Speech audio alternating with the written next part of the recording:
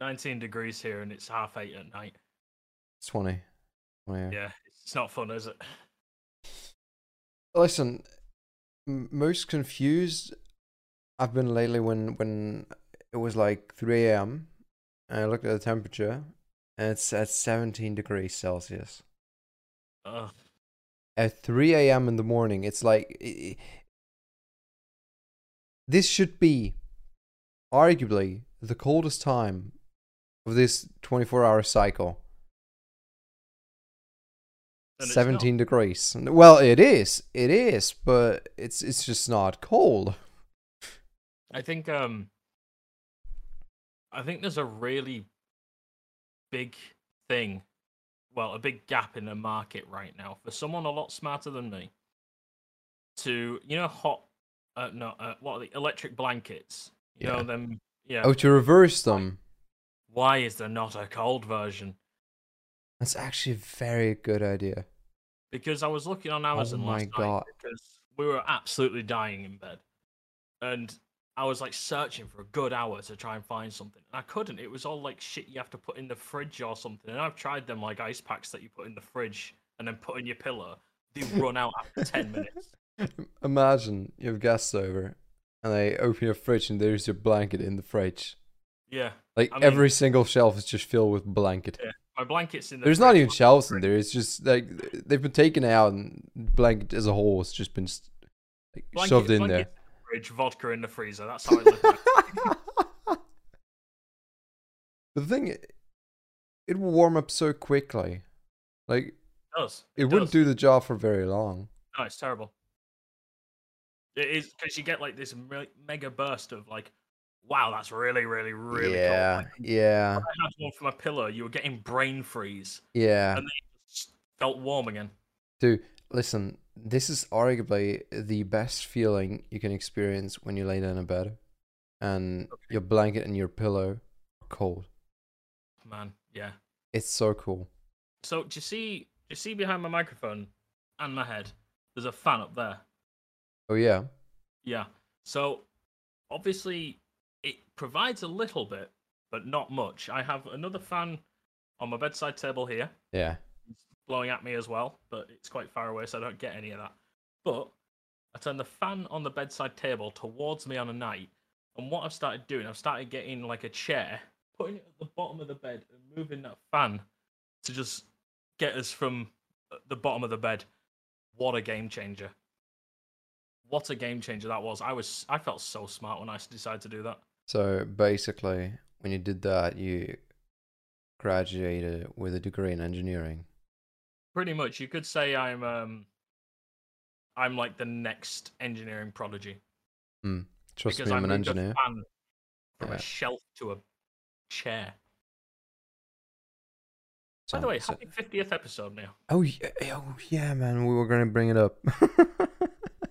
I love how we both had no idea how to properly celebrate like a special occasion like our 50th episode. Shit, man. But yeah, happy 50th anniversary too. Hey. Is it an anniversary song? No, it's not. It's not. No, it's just 50th episode. Yeah. Anniversary is like every. Yeah. Oh. As an annual. Yeah, it's an. Yeah. This has just been what, 2 or so years in the making.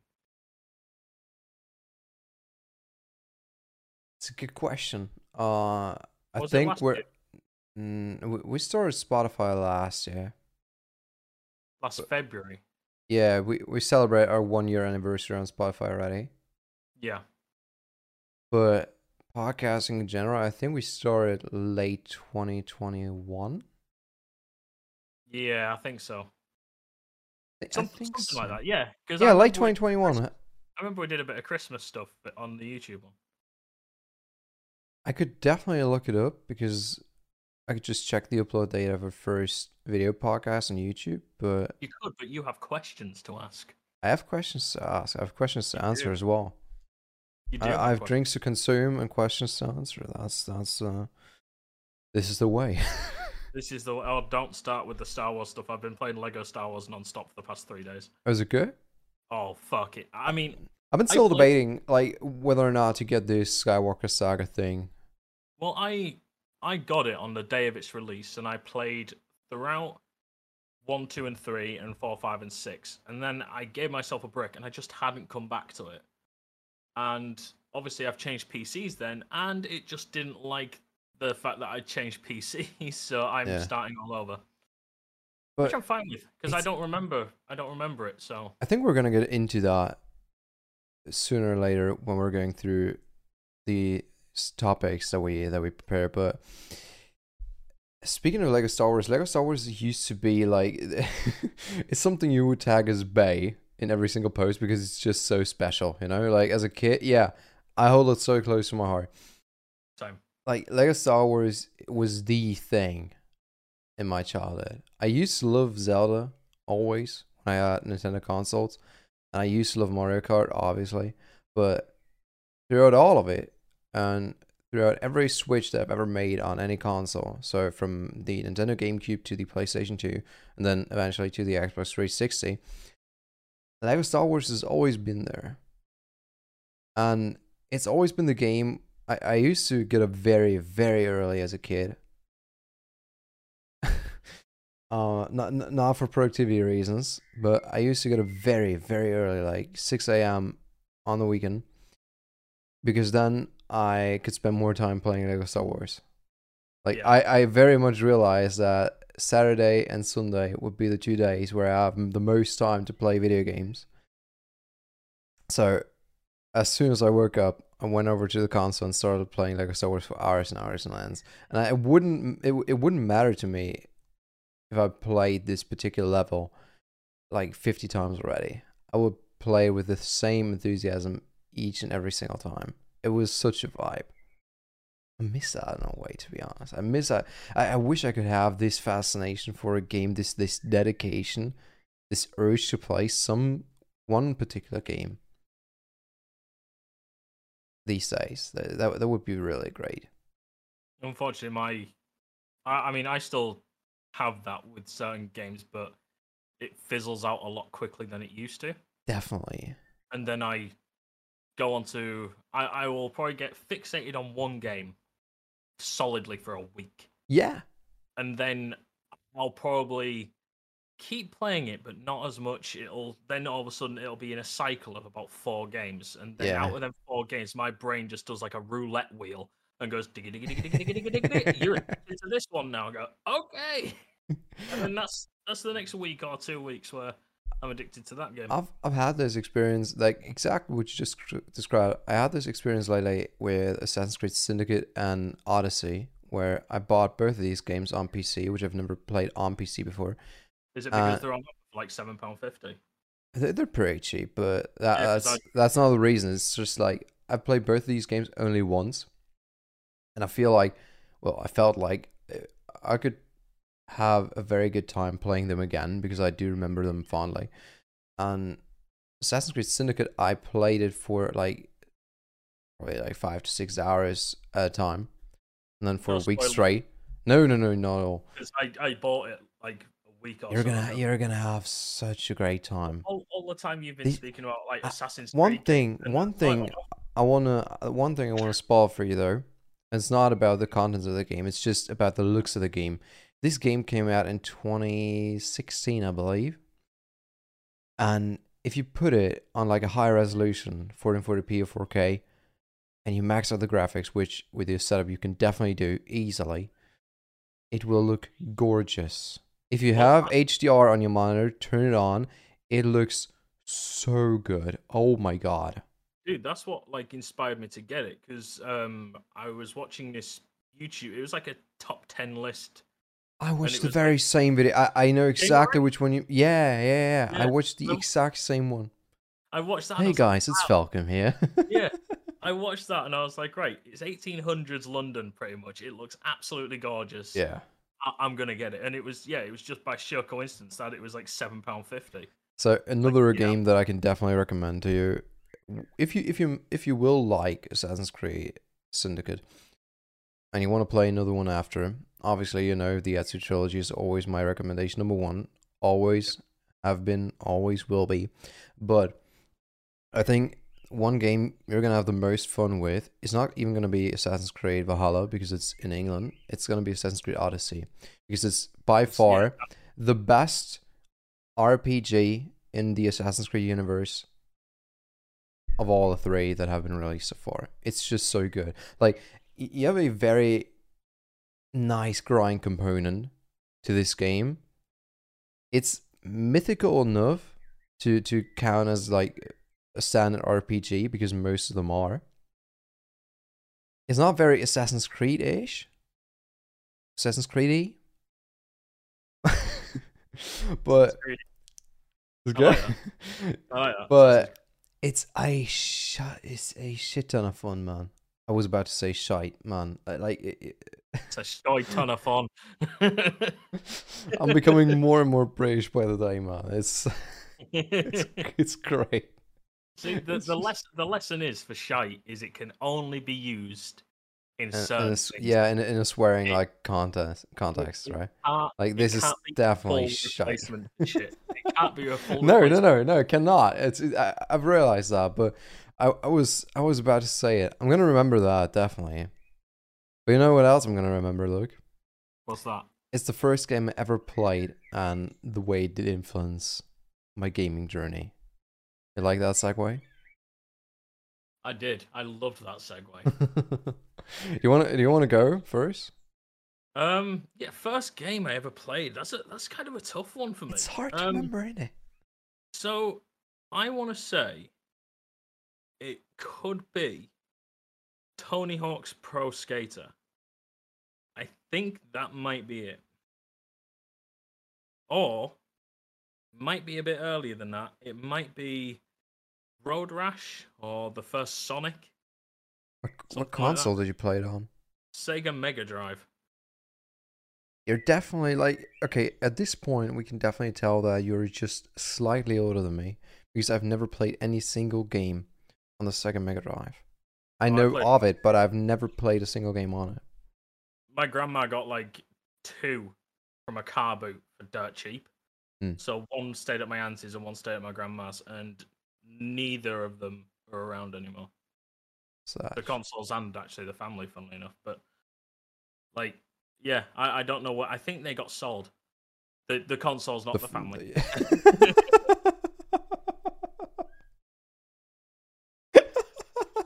Just to clarify, they're not like slaves on Tatooine. We got sell them.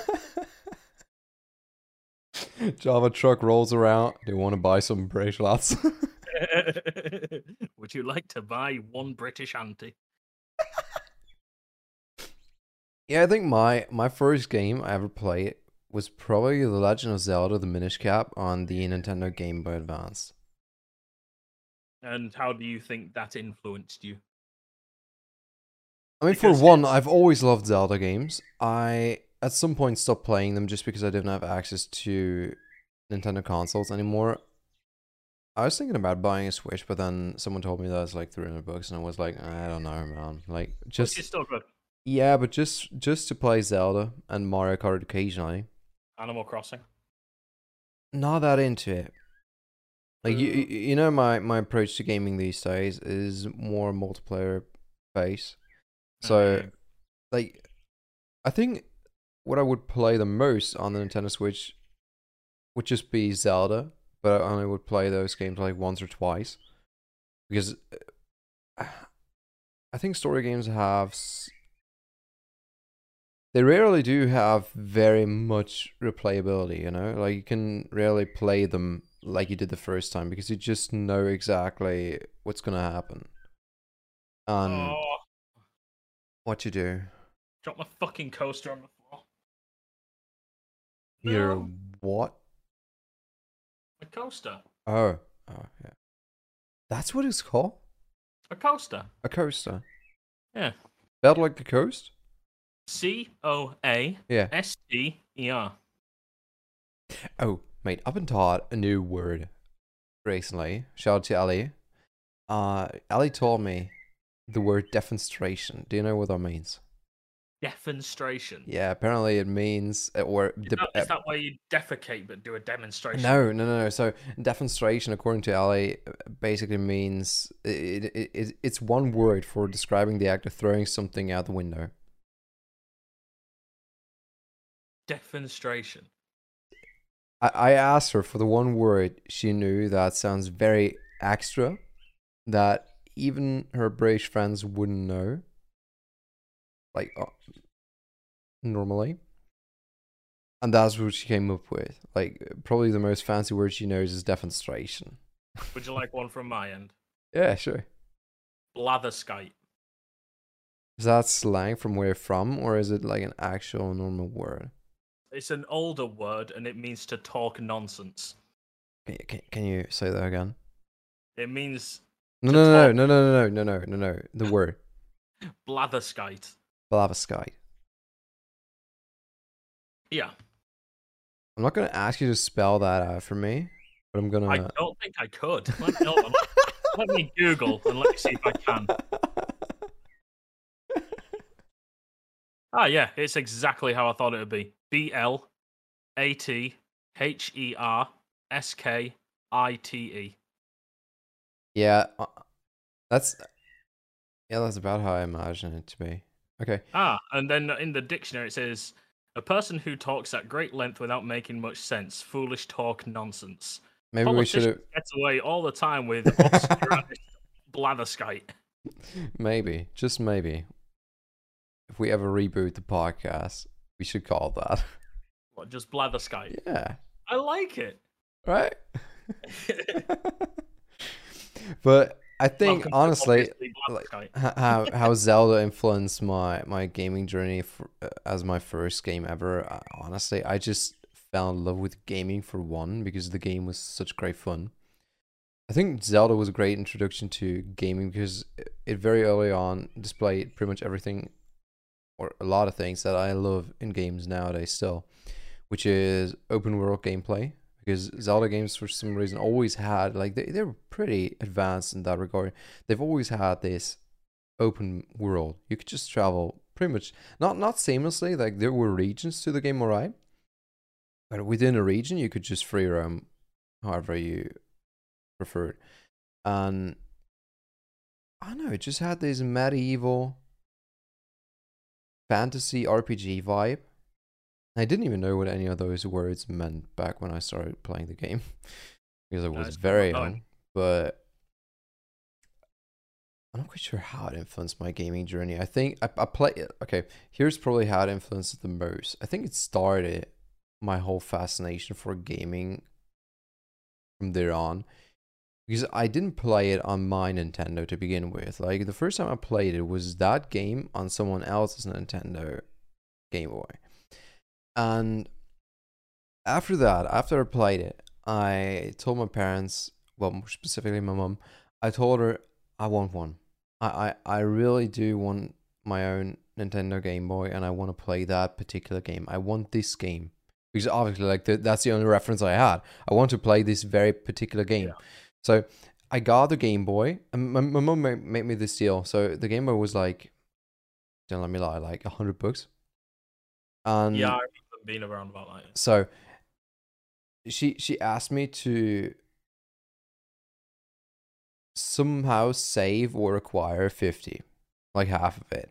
Whatever it costs, I had to bring half of it, and then she would pay the other half, and she would give me the game, like, on the side. And so we made that deal. We went through with it, so I got my first gaming console, which was the Nintendo Game Boy Advance, and then I played the game. Quite frankly, I was shit at it. Now you're probably asking, how can you be shit at Zelda? Well, Zelda is somewhat of a puzzle game and has always been. If you're playing it as a very, very young kid, as in like 6 years old or so, like somewhere around 6, you can sometimes hit a very, very unbreakable wall of an obstacle, really. Like, you can just not make any progress because you can't figure it out. And here's the thing, both my parents are as far away from gaming as possibly can be. Same. So I could never ask them like, "Hey, can you help me out with this?" Like they would probably be able to figure it out from like an intelligence point of view, most definitely. But they have no experience in gaming, so I had to figure this shit out on my own. And it took me like weeks on end sometimes to just figure out that. Oh, I remember this when was it Wind Waker or no, a Phantom Hourglass, Zelda Phantom Hourglass, when it released on the Nintendo DS. I had a very similar experience. This is the only obstacle I can very much vividly remember, that you could use the boomerang, throw it through a torch, ignite the boomerang, and ignite another torch with it, which would then open a door. Impossible for your brain to figure out at that age. Like, I had to get to the age of like 10 or 11 at that point to figure shit like that out. Imagine my struggle as a 6-year-old trying to beat Zelda. Yeah. Sometimes it can be very tough, but I like nowadays I would love that aspect about a game because it's just mentally challenging, you know. I think that's what's kind of cool about revisiting old games. Like the stuff you couldn't do when you're, for instance, 6 years old. You go back to it now and you're like, easy mode, I've got this. The best ones are when you do it and you go, shit, it's still hard. But I remember getting it was the Game Boy SP, you know, that square flip one. Oh yeah. Yeah. I got my Oh wait, no, the game that's it. That's the square flip one. Yeah. That's exactly the console I meant. The Game Boy Advance SP or something. Yeah, because the Advance was more of a rectangle. Okay, no, it was the SP. It was the SP. Yeah, it was a flip version. Yeah. Yeah, that was my first FIFA. I got my first FIFA on that. So FIFA 02, I believe, or something like that. Mm-hmm. And I used to get pummeled. Absolutely pummeled on it. I turned down the difficulty to the easiest setting and I used to just get slapped. I'd play as Arsenal, which at the time was like one of the best teams in the world, and still get pumped. And now I'm playing FIFA still, but I'm going entire seasons without losing and stuff like that. And it's nice to see how well I've come and how FIFA has stayed the same, because let's face it, it's never going to change. Man's playing FIFA 24, or is it FIFA 24 at this point? 23 still? Okay. Well, man, they're behind. But so man's playing FIFA 23 years later, or 22 years later, 21 years later or so. Yeah. So, just as proud of his accomplishment. Well, look at how well I play FIFA nowadays. I do. I get too into FIFA. As much as it's a shit game, I get too into I don't remember there being a difficulty setting on Zelda, though, ever. I think a game like Zelda could still be challenging nowadays. I've seen a couple of people play Tears of the Kingdom on multiple streaming platforms, and then I saw adult people struggling to figure out a way to overcome the obstacles and solve the puzzles in the game. It's actually quite, I don't want to say satisfying because that's probably pretty mean, but you know what I mean. Yeah. Oh man. Speaking of puzzles, because I have been playing Lego Star Wars again, and my god, my brain does not calculate puzzles the average person does. There was this one, and it was like one of the Kyber bricks on top of like a giant tower. Yeah. And I was looking all around for a place to grapple up. Couldn't find one to save my life. So I ended up grappling something else and changing to like a bounty hunter like Jango Fett, who had a jetpack. And then using the jetpack, yeah. So I could fly over to another part, grapple that part, and then get on. And then it was like a 2-man switch thing. So I could pull that switch down. I was like, so how does the other guy get up? And I noticed a grappling hook right near where I was originally. I just didn't look there. I'd completed the bloody obstacle course without doing it. And I've done that over the past few days where I just cheese the fuck out of these puzzles. And then I see the correct way how to do it. I actually love that. We've been discussing something similar when we were talking about speedruns in the last episode, but I love the fact that sometimes you can cheese the shit out of games. Oh, I don't I do speedrun. respect that. I No, do but speedrun stuff. more like how you can abuse some of the bugs and mechanics in a game to play it differently than it's supposed to be played. You know, Yeah, I definitely do. Like, I think that's why I like a lot of stuff like open world and sandbox games because definitely. it's not a linear way of thinking. I mean, how many times have you scaled up the mountainside in Skyrim, like abusing little things that you could actually stand on, even though you were not supposed to go there? Do you want me to be fully honest with you? Never. Rarely. Okay, I've always done Ex- that.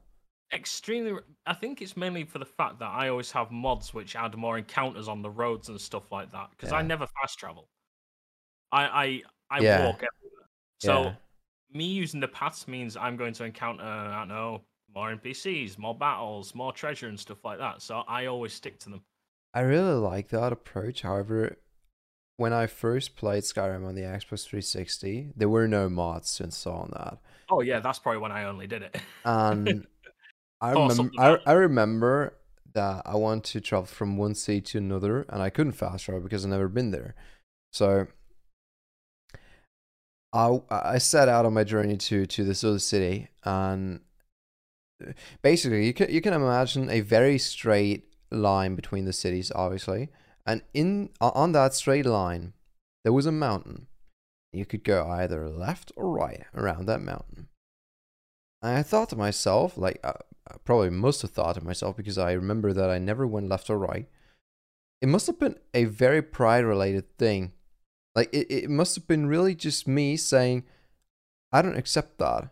I will climb over that mountain because I do not let this game decide for me that I have to choose between left and right. I will go straight if I want to. So I went straight. And I like probably wasted so much game and lifetime trying to scale this mountainside and make it to the top and eventually down again without dying. That's another obstacle. You have to be really careful coming down again. It was just like it was a principle thing. You feel me? Like Yeah, it had to be done this way. I couldn't have lived with it if I have done it any other way. it's In like that particular situation anyway. even though you know it's the wrong way, it's now you have gone too far doing the wrong way to backtrack and do the right Oh, way. It's got definitely. to be done like this. Definitely. Oh, I want to sidetrack for a second there because we in my masters we've done one experiment in one of the courses where my professor gave us a simulation on stock speculation. You're basically supposed to decide a course for your business, and its success would be measured in the stock price and how much revenue you make. So you had two main indicators of success, basically. And the thing was, you could never succeed, and it sparked a bit of a gambling addiction almost in every single one of us. Like no one of us wanted to admit that our business was failing, that we could not make a single decision that would benefit the company. Each and every single one of those companies we ran in that simulation, we ran into the fucking ground and below. We indebted our companies by millions. And it's not because we made bad decisions. It's just to teach us that sometimes you really have to be able to let go. You have to be able to say, okay, this shit ain't working. It's like if you do online reselling and you try and sell a product that just won't work because there's no profitable market for it, you have to fucking let it go. Go and try and sell another product. And that's precisely the lesson we were like meant to take away from it. But just to like make the connection there, each and every single one of us, we just didn't want to go back on it. We didn't want to give up on it. Stubbornness. Not even when we were when we were very aware of where this company is headed. It's headed to bankruptcy. But it might not. But it might not. Dude, you would not imagine the most creative ways that would they must have worked. Like, for example, there was you could arrange collaborations in that simulation, as far as I remember, and like a clothing company arranged a collaboration with Nike or Nike, or whatever you want to say. I prefer Nike. I prefer Nike as well, but I don't know where I said Nike. I think I remember you saying Nike. Nike. It's Nike anyway. It's Nike. Yeah, Nike. So you could arrange a collaboration with Nike, and this is something in the clothing business. This is such a great move because Nike is obviously a very established business on the market of clothing. It has to fucking work. And it's the entire operating system of Supreme. Supreme makes most of its money of collaborations, not of the normal products that they sell, because the normal products that they sell are very basic, even in pricing. Like a normal Supreme hoodie is like $80, which for a high quality hoodie is still within a normal range. However, if they collaborate with I don't know, Gucci or something, all of a sudden it's 5,000. That's how, and a limited edition. It's only going to be there once and so many times. So that's how they make money. And someone tried to make that move, I think, and it wouldn't work. It would just bankrupt the company. And it's so rational. It should have worked. By all means, it should have worked. And then, like, the whole point of it was just try and accept that sometimes you have to let go. Sometimes you make a mistake. And sometimes you even don't, but you still have to change course. So that's that. And in Skyrim, I just wouldn't. And I succeeded with it. I succeeded! Yes, Dovahkiin made a deal with Nike. Just Supreme, man. Just Supreme. Got him some better climbing shoes. Oh, yeah. Yeah, that's a good one, yeah. Right. But I feel like ever since playing Zelda, it's been very clear that, like, in terms of how it influenced my gaming journey, I've just always loved open world games. I've always loved RPGs. In a way, they are just so immersive sometimes. If they're well done, they're so immersive in their very own way, and it's always a bit different because every fantasy universe is just different and unique, and I love that about a game. And because I feel like writers have such creative freedom, especially so when writing an RPG game, an RPG, a role-play game, it's just, the characters are so immersive. They can just make up stuff. Like, whatever they like to happen. Look at Final Fantasy. Whatever they would like to happen, it happens. But if it makes sense within this universe, and you expect nothing like purely logical from a normal and rational point of view as we experience it in our real world, it's just great. It's just great entertainment on a high quality level. So that I like that. And that's what I've always liked since then. Like, I mean, I think I played an emulation of like the first Zelda for like 20 minutes before the emulator crashed, and that's the amount I've played Zelda. Literally. I think you would like it. Maybe. But you definitely like FIFA. I mean, the way FIFA influenced your gaming journey, you've never not played a FIFA. Could that be? Oh, I have. Yeah? Yeah, I didn't used to play it like as regularly as I do. I started getting back into FIFA back in FIFA 11. I took like a massive break from really playing FIFA properly. I'd occasionally play it, but that's about it. And then FIFA 11, I started playing the career mode, and 12 years later, I'm still playing career modes. I remember thousands, you saying that. Yeah, the thousands career of mode hours. is sacred to you. Oh, my mate who plays Ultimate Team has started getting into career mode. I get messages from him every day about what he's doing on it, and I am so fucking here for it. I love it. I've converted him. This is how missionaries must feel.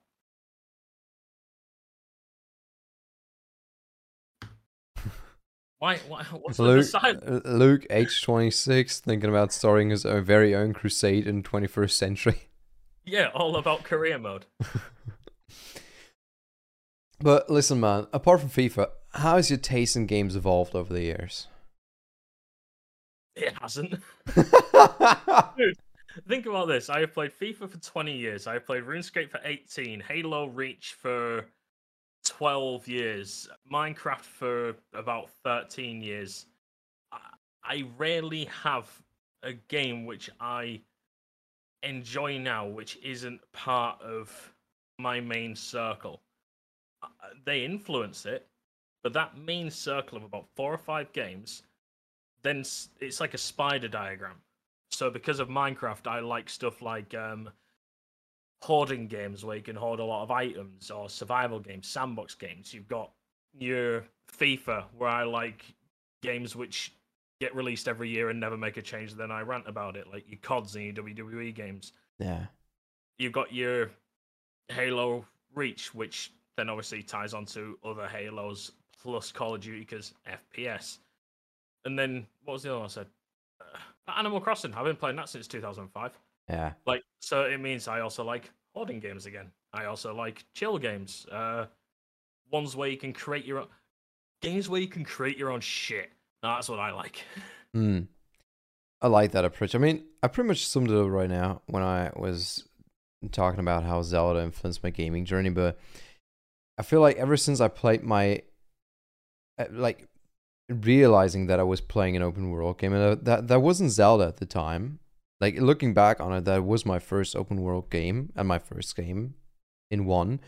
But I feel like my gaming, my taste in games has very much prioritized and favored open world games over the years. I just love open world games. The freedom it gives you, like the way you can play in your like your own, you play the game in your very own way. However, something else that I have very much valued and prioritized over the years, and I always say that it's just good storytelling in a game. I like open world games, but I like them to have a good story and well written characters as well. Occasionally, I do like, for example, MMORPGs like Diablo that do have a story. Yeah, they do have characters. Yeah, and you have a role to play in that game. Yeah, but it's not. You don't feel like you're playing a movie, and that's what I feel like is what I would prefer the most. The ability to play something that feels a bit like a movie when it's got like scripted cutscenes and well written characters, and the relationship between those characters are very much set in stone because it's just all part of the greater story, and the story is just great, like supreme. And while there's no cutscenes going on, I still get to play the game in a way I like. For example, like with the order I play certain missions in, you know? I know And I keep harping on about it, but what you've pretty much described is the new Lego Star Wars. Because oh it's really? the older ones, like it was very linear, but like you could obviously do the free play, and then you could also do the you could Yeah. just go around in like a cantina or whatever. Yeah, yeah. But this one is very open world. Yeah, I've heard that much. It's honestly it's so good because if you're not in an actual mission, that's when you can do like all the stuff like solve all the other puzzles and shit like that. And mate, honestly, you'll really like it. Hmm. I can't recommend it enough to you. So yeah, but in general, like open world games, and then just well written characters, well written story. I like it so much. I enjoy that so much. You and like Delicious know, but at this point that I love playing games with other people, and we're gonna get into that one more in the next with the next question, but when I play on my own, just by myself, I like an open world game with a great story and great characters. That's what I prefer, and I value that so incredibly much, especially nowadays, because I feel like, and I've said this countless times already, I feel like we strayed away from it so incredibly much. I Like mean, the I frequency of content has been really prioritized over the quality of the content. I feel like. yeah, I mean, I'm definitely with you. Like, I sort of have a new rule for myself over the past couple of years, I'd say. Probably actually ever since the Lego Star Wars one got released, unless I played Dismantle first. It was between them two. Normally, if I'm playing a game, I will usually have something on another screen, whether it be YouTube, Netflix, whatever, even music. Whereas certain games, I will make sure I don't have anything else on. So Hogwarts Legacy was a big one for that. Oh yeah. Lego Star Wars, Dismantle, Euro Truck Sim, because then it has the radio on there. But and I'll probably do it for the Assassin's Creed game I bought as well. Definitely. I prefer games I don't prefer games, but I like the change of just having that be my focus. Nothing else on another screen. Like, I just get to focus on the soundtrack, the characters, the voices, the gameplay, everything like that. And I've really started to take like a big shine to doing stuff like that. Mm. I like that expression, taking a big shine. So, listen, which game genre do you think is the most immersive for you, and why?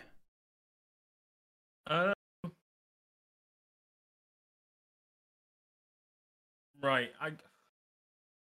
I mean, I'd say a cross between like RPGs and sandbox for different reasons. One, because an RPG usually has the story for you, but a sandbox you usually make the story yourself.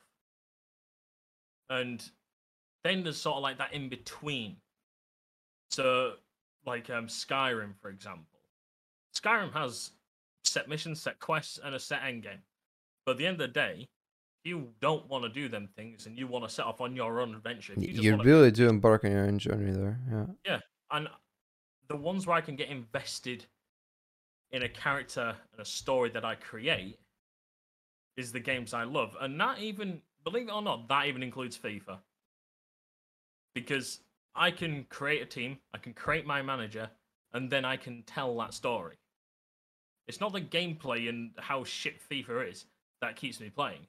It's the fact that I get to build this story. And that's how I get invested in it.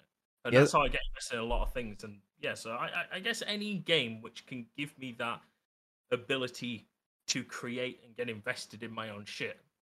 That's what I'm happy. No, definitely. And I think you just really nailed it when it comes to just immersion as it's probably defined. I have no definition ready for immersion itself, like as a construct, as a word, but I think whenever a game really allows you to dive into that atmosphere of the game, into the contents of the game, and just stay there, sort of like a bit of a meditative state. You know what I mean? Like, you're just in the game and you pretty much disregard everything around you. That is immersion to me. That is when you feel very, very connected to the game. It's a special kind of connection that you have when playing a game. And for me personally, I mean, it shouldn't come as a surprise that I do love games like Skyrim or Assassin's Creed. And I will say that I felt very immersed playing a lot of the Assassin's Creed games and Skyrim and even Oblivion, the predecessor of Skyrim. However, the one game that I felt most immersed, don't smile at me like that, that I felt most immersed playing ever is the DayZ mod. Oh man. Oh, right in my heart. Right? Oh man. You could like you feel the tension. It's all about with the old school Daisy mod. It's all about survival in the beginning, and then it's just about keeping your shit because people are out to get your stuff, man. Dude, I got so immersed in a Daisy mod session once that I cried with happiness at the end. Like, that's how immersed I got. 9 hours. It took me 9 hours to go from base to Trader City Starry back to base. It took 9 hours. Sounds a little bit like a Lord of the Rings journey. Honestly, when I went over the hill and saw my base again, concerning hobbits, what like in my head was Yeah, playing. I Was get it. perfect. It Yeah. was like them coming home at Return of the King. Oh man, it was just, and this was like 5 in the I morning. honestly, like when you just said the Hobbit, I sort of imagine it to be like the dwarves when they first see Erebor again. Pretty much. Man, It was. yeah. Oh man, what a, and that is still one of my all-time like gaming memories, and it will never, rarely be topped. It was just so good. It was just 9 hours of shitting bricks, fucking trying to sell everything. I came back to that base rich as fuck, but mentally scarred from the past 9 hours. You know what I also very much appreciate about the time that I played DayZ is just my age. Because if I were to play a game like DayZ nowadays, I would still like it, but it wouldn't be the same level of immersion by all means. I have a so much more distant view on games nowadays, just because I feel like I mature to a level where I look at games differently. Am I making sense? Like it's not this naive and I'm easily immersed in a game kind of approach. And back in the day, I played DayZ the mod for the first time when I was 14. Same. By that time, when I was 14, PC gaming was just starting to really accelerate, you know? Yeah, it was getting Like, more and more popular, wasn't it? It was more yeah, and more. exactly. And man, it was just great. And then at that time, I had my first ever gaming PC, and I was so happy to just play all these games that I couldn't play on console before. I could mod my freaking games, man. So I played the DayZ mod, and I got to play my first ever open world zombie survival game, and in multiplayer as well. I could play with my friends. And because it was a mod, and there were multiple, like you know that there were multiple versions of DayZ mod out there. You could play Overwatch, virtually anything, and it was just so great. And I had this. It had such a novelty factor. It had the novelty bonus really to it, because I've never played anything like it. It was a very unique experience and will always stay in my heart as such. DayZ mod will always be the most immersive game I've ever played. And yes, it's a bit unfair because probably nowadays with all the technological advancements that we've had over the past years and we're still gonna have in the future, games could become so much better. But the DayZ mod really combined the things that are that are appearing most immersive to me, that make a game most immersive to me in a setting that I really did like at the time and still do like now, with my inexperience, if you will, in the scene, that introduced it to me as something entirely new. I've seen a whole new world there. That's how I can best describe it, and that's why it will always be the most immersive game I've ever played. Soviet Womble did like an analysis of DayZ, and he has a very good point. Like the reason, I mean, obviously DayZ mod now has massively fallen in popularity from where it was about 10 years ago. Sadly, so yeah. Sadly, but look at other games like your Rust, like your Ark, your regular DayZ stuff, and even all your battle royales. All them have hints of DayZ mod in them. Definitely. I mean, Like if you were playing like Epoch or Overpoch, something like with the base building yeah, in DayZ mod, and you left for like a day or two, or you went to school or college or work or whatever, you came back and all of a sudden your base is ready. It's like Rust and Man, Ark. I loved Epoch so Oh, my much. Epoch had It was such it special was place. Bay, man. It was so good. And then you discovered Overpoch, where they just threw a shitload of cool weapons at you as well, and you're like, oh my god. Dude, those were the best servers of them all because like, have you ever played the DayZ standalone? Yeah, I hate it. It's shit. Sorry, it's shite. Also, Dude, it's so bad. The loot drop is insanely bad. not And just that, but like I always liked playing with like AI missions and walking zombies. I always liked playing with that. AI missions were supremely overpowered against you, and the walking zombies were ones which could sneak up on you pretty much, but they were a bit less. They were classic zombies, how I'd say, and I prefer classic zombies. And then you get to standalone, and the walking zombies mod barely works. There's very little mod support to begin with. There's no AI missions. Like, what the fuck am I supposed to do in this game? Like, if I have to go around killing players, I don't like doing just survive killing players, man. It's literally it. just that. It's so boring. Yeah, The DayZ game is it's probably Rust with like zombies. next to Assassin's Creed Origins. It's probably the game I would say I wasted my money on the most, and it's only like 40. Was it 30 or 40 when it first 30, released? about 30, I I think. think 30, yeah. Dude, I regret that so damn much. Yeah, I've got about. I mean, hold on, let me. So me and a few of my mates decide to play it for a bit. Um, but it just it wasn't that appealing. For instance, I've got Not at all. 74 hours on it. 74 hours, in my opinion, is about 72 many. But then you look at Fair. Arma 2 Operation Arrowhead, which is what the DayZ mod runs off. 424 hours. And in my opinion, that's 400 less than I should have played. It was too good. It was honestly, it is one of them games which, if it was a bit more mainstream, it'd still be popular now, in my opinion. But the standalone just did not have what the mod had. Hmm. The True. mod was It's just janky as fuck. You'd break your legs on a gate opening, and you'd be having the time of your fucking life.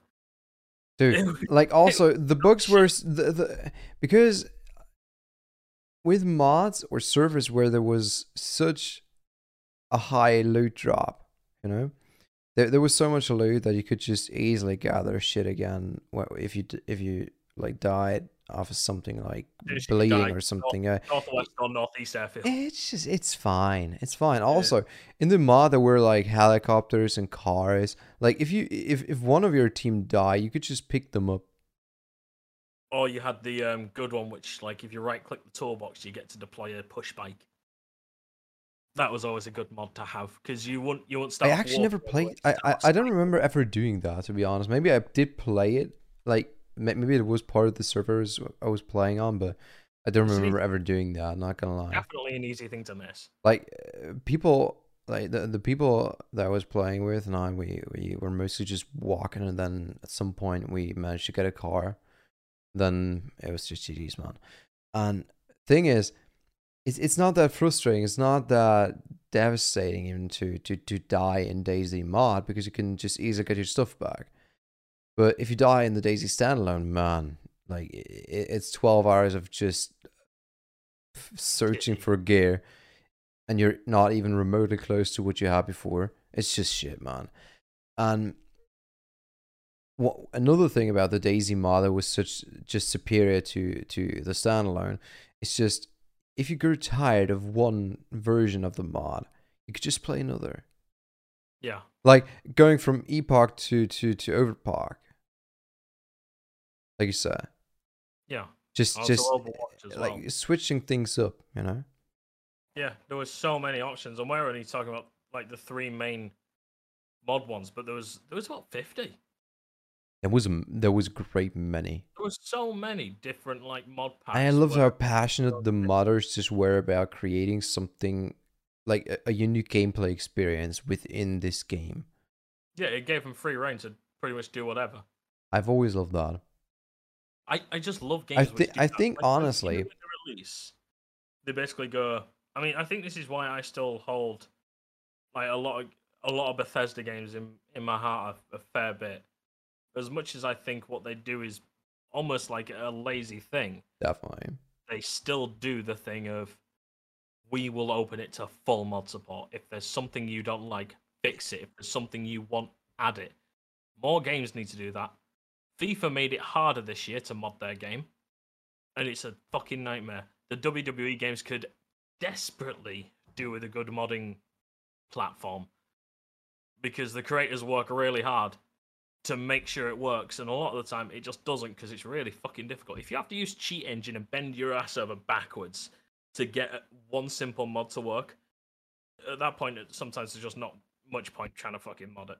I think honestly, because the mod we can not really categorize as its own game in a way, I would still say that the modding community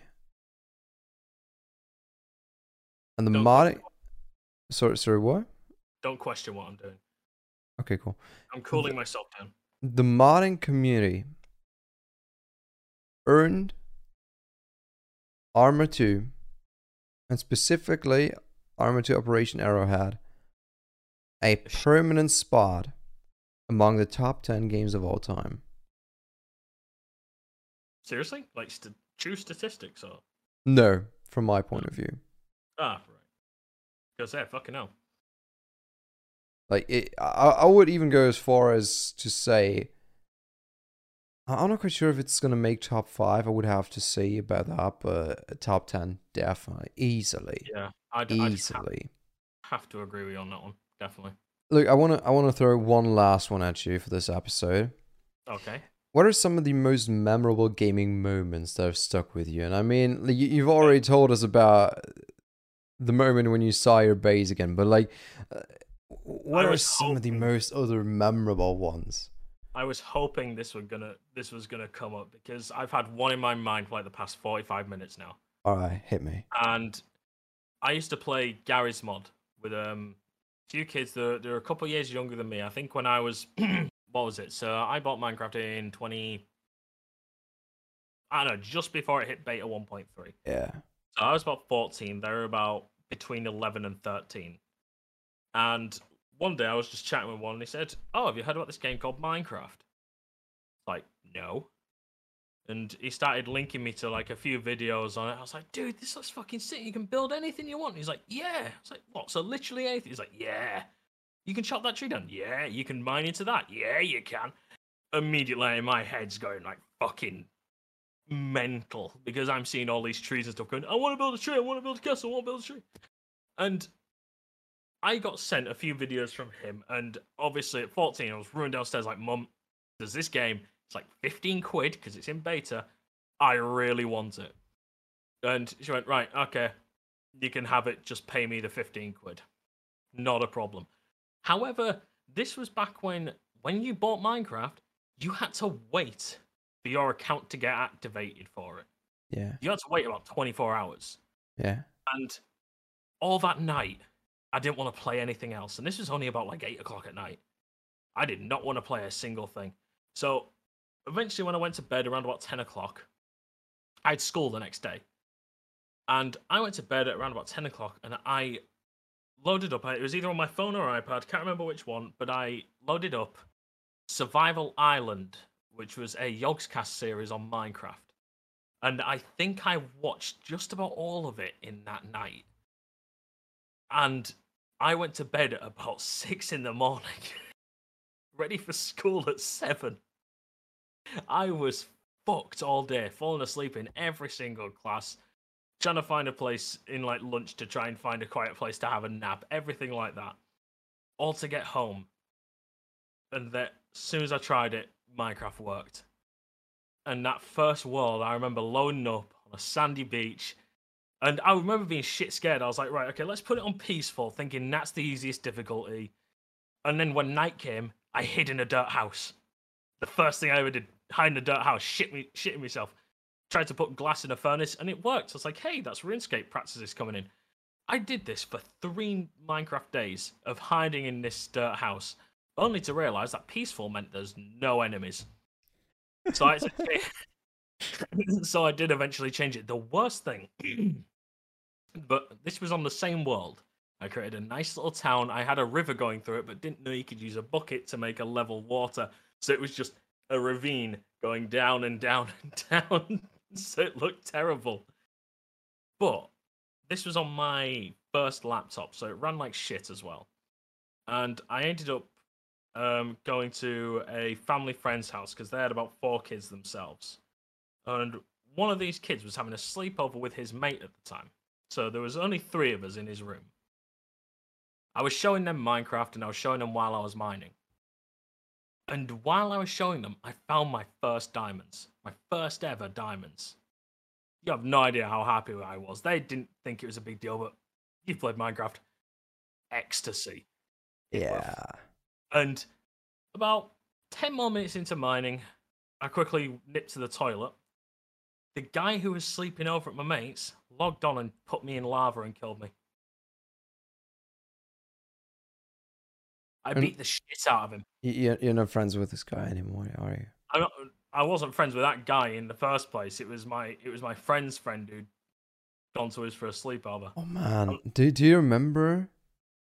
Like is that a thing? Like when your friends, like you're really good friends, you get along with them so well, but they do get along with people, and they're friends with people that you just despise as a person. I never met the guy. Up until that night, I'd never met the guy. Oh, because I do remember that phenomenon from school. That some people I knew and some people I was very close friends with, or still am sometimes. They were friends with other people that I just couldn't stand for the fuck of it. Like despicable human beings, really. Yeah, on a very, very fundamental level. I still come across that nowadays. It's fucking irritating. It's like you think to yourself, okay, I like this person so very much and I value them so much as a friend. They're such a great person. How can they be friends with a person like this? Yeah. Yeah. You just think, wow, how does it work? I'm not around. Yeah. Anyway, I think, and I cannot believe I'm saying this again, but it shouldn't come as a surprise. One of my favorite, or not favorite, but most memorable moments in gaming is definitely related to Assassin's Creed 2, just because it is my favorite game, but it's not what you think it is. You're going to be able to relate to that. My most memorable moment of the game is finishing it, sitting in front of that like TV. I was playing on Xbox 360, and I was sat in front of that TV. I finished the game, the credits rolled, and I realized, shit, this will always be my favorite game of all time, and I've just finished it. I will never be able to play it for the first time again. I will never be able to experience it like the first time. It's a harrowing feeling, isn't it? Do you feel me, right? Yeah. It was such a sudden realization, because obviously I was looking forward to finishing the game. I took my fair time when playing the game for the first time, because I obviously enjoyed every minute of it. But when I finished it, I was sat there. And I remember my mum called me pretty much around that time. And we were talking about something else, but then I mentioned to her, hey, I just finished the game, and she's like, yo, what was it like? Like, how'd you like the game? Because she was the one who bought it for me, obviously, at the time. And I told her, I honestly don't know how to feel right now, because it was such a great game, but I know for a fact, in this moment, I just realized I'm never going to be able to play this for the first time again. I'm never going to be able to feel, like, to have this feeling of connection to the game for the first time again. Yeah, it's something very, very special, and I am very happy that I do remember this moment so vividly, because I would hate not having a proper memory of that. It was just like I couldn't come up with anything other than that. Another game though that I feel like I have very memorable moments of, like I don't know why. Have you ever played Fable? I played Fable 2. That's what I'm getting at. The Fable franchise, Fable 2. I bought it. I don't know why I bought it. Just I was at a retail store in my city, and we were looking, like my mum was looking for something like I don't know, a coffee machine for her office or something. And I was like, obviously I was in the games section. Where else would I be? Of course. So I was looking at Xbox games, and Fable 2 was on discount. It was on sale for like $20. I was like, "Hey, can we pick this up? Can we take this?" She was like, "Yeah, sure." So I played Fable 2, and for some reason, this game was definitely on the top list of most immersive games I ever played, just because I was able to go in, like I was able to just dive in to that game so much. I don't know what it was about the game. To this day, I couldn't tell you why, because it's actually a very, very silly game sometimes. It's also ruined a bit of my vocabulary. Oh, definitely. It's every time someone says to me, like at night time, they go, "What time is it?" I go, "The time is very late." The But fucking Hell Crier, he's ruined it for me. but like, I don't know, the story and like how decisions would impact the way the game would evolve around you, the world would see you. It was Yeah. great about that game. I feel like that's probably the aspect about the game that makes it the most outstanding comparing to most other games I've played. When you got the full horns on your head, Exactly that. Yeah, just oh, I'm done goofed. that. And do you remember the choice at the very end when you defeated Lucian? I Lucian? never got. Lucian? However, my mate did, and he told me all about it. So And you basically had a choice, like you were yeah, confronted with a way to alter fate of the entire world. So yeah, you could either fix something, or you could take that power and be a tyrant with it. And I do remember, like, it wasn't even a real choice. I was just like, yeah, of course I'm gonna fix the world, man. Like, of course you were. Of course you were. You're such a nice man. I'm wearing the white tee today. Have you noticed? Mm. I'm engulfed in full black again. I was wondering if you were gonna bring that up. We're in the old setting again. Yeah, we are. We've gone back to our old ways. The yin and the yang once again. But yeah, Fable 2 definitely is some of my most memorable moments in gaming for some reason. It just came to my mind very much instantly. But then again, my most memorable moment will always be this feeling of finishing my favorite game of all time. And I'm sure everyone listening to this can relate to this in some shape or form. Like, just whatever your favorite game is, remember that feeling of finishing it for the first time, and being aware of, or maybe not being aware, but maybe now being aware of, just you're never going to be able to play it just the same way you've played it for the first time. I think the best way to possibly do that, you're never going. Obviously, like you said, you're never going to get to it, but do what I do with Breaking Bad. I wait a good 5 or 6 years to try it again. Well, I say try again. Watch the entire thing, because odds are I've forgotten something by that point. Yeah. And that's what I do. Like games with a story to them. So, for instance, I finished Hogwarts Legacy last year, or this year. Hmm. This And it year, was this year. It released yeah, this year. yeah, this year. Sorry, it's been a long year. It's only fucking June, and I really loved it. I absolutely loved it. I will treasure that story for a long time, It was great. and I'll wait a good 6, 7 years probably to do it again. Yeah. Because I mean, in my opinion, I've already got my money's worth out of it anyway. But because I still own it, it's great. I get to do that again in 6, 7 years. I get to replay it and not remember a thing. I like that. I Yeah, like that. it's a good system. Man, honestly, all this talk about games made me not only feel very nostalgic, but also just within me, I feel like a bit of a reignition of my love for gaming right now. Like, I don't know, I feel so connected to gaming in this particular moment. Yeah, you have no idea how much I want to play Lego Star Wars right now. I haven't closed it. It's minimized in the background. I've had to full uh, screen myself so I don't fucking get tempted to click on it.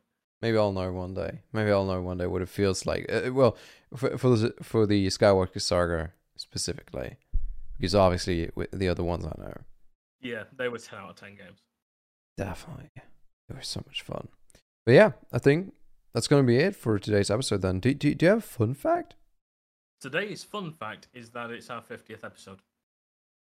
Thank you so very much, man. You're such You are a fucking creative welcome. person. Holy shit.